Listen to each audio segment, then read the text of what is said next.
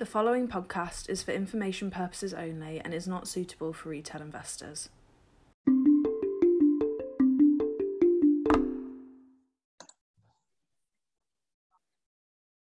Hello, everyone, and welcome back to our podcast.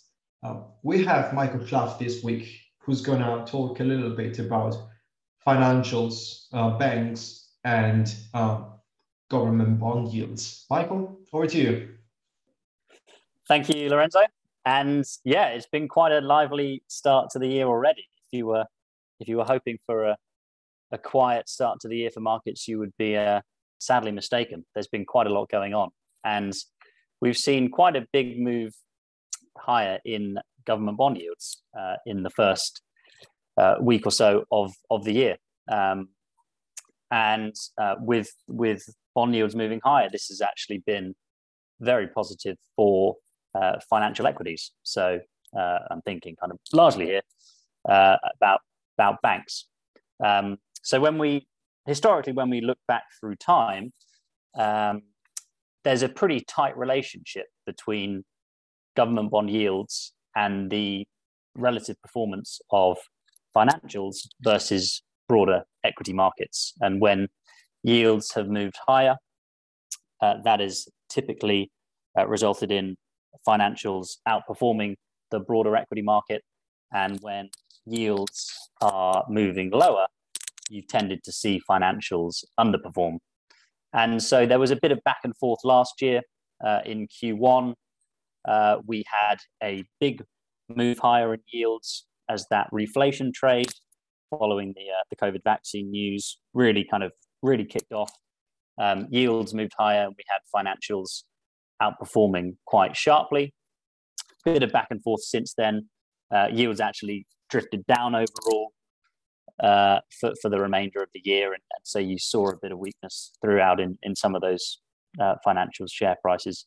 But this year to date, quite a move higher in yields, and with that, financials doing well, and so financials are outperforming already by about 5% or so this year. That's interesting, Michael. And with yields moving so widely, and given today's economic environment, what do you think, looking forwards, is going to be the path for financials and also for other sectors within equity markets? Yeah, well, it's interesting. I think maybe it's worth just reflecting on why we've seen some of the moves in the past week, and they seem to have largely followed the release of the Federal Reserve's meeting minutes from their December meeting. They were released last week, and that pointed to the central bank potentially raising interest rates a little bit sooner than previously anticipated, and also there was talk of potential quantitative tightening as well soon after we have those higher interest rates. And of course, we've been in a period of very significant quantitative easing in the past couple of years or so in response to COVID, and now the Fed is making noises about reversing that and commencing quantitative tightening. That is, of course, different to tapering, which is reducing the size and the scale of the asset purchases with a quantitative easing program. Quantitative tightening is actually reducing the size of their balance sheet and withdrawing some of that stimulus. So yes, that's largely where the moves came from.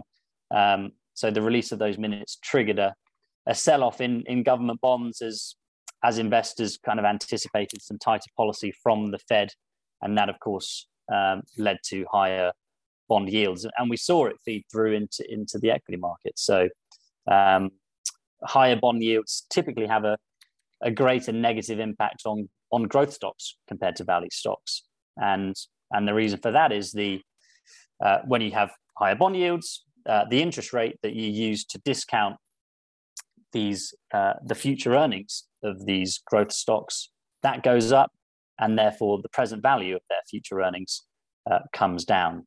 And so last week we saw quite a sharp sell-off in some of the technology names that of course make up a big chunk of global equity indices today.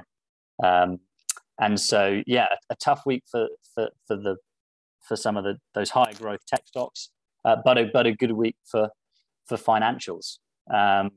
And just on the financials, I guess another point is we've started to see some of the banks release the loan loss provisions that they set aside earlier in the pandemic. We've started to see that come through, and that there's more of that expected, and so that should be supportive for banks' earnings as well. So yeah, maybe just a little bit on your question about kind of the future path where we go from here. I think a lot of it is going to come down to inflation, I guess. If inflation continues to remain stubbornly high, and we had US inflation out just very recently hitting 7%. So if inflation does prove to stubbornly sit at these high levels, we might well see yields continue to move higher, and that should be positive for those financial stocks. Of course, their net interest income is boosted when interest rates go up. The net interest income is of course the difference between the interest that they earn and the interest they pay.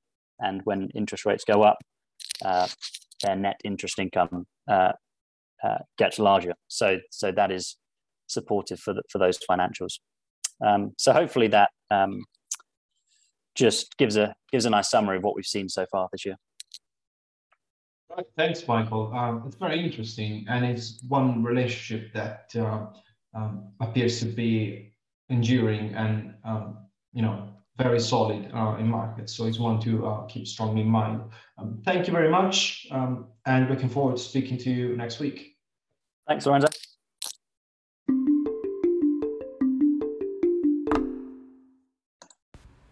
For professional advisors only.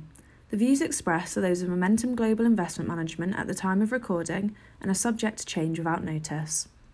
Momentum Global Investment Management has used all reasonable efforts to ensure the accuracy of the information contained in this communication, but we cannot guarantee the reliability, completeness, or accuracy of the content. This podcast is for information purposes only and does not constitute investment advice or an offer or solicitation to buy or sell. Momentum Global Investment Management, company registration number 3733094, has its registered office at the Rex Building, 62 Queen Street, London, EC4R1EB. Momentum Global Investment Management Limited is authorised and regulated by the Financial Conduct Authority in the United Kingdom and is an authorised financial services provider pursuant to the Financial Advisory and Intermediary Services Act 37 of 2002 in South Africa. Your capital is at risk.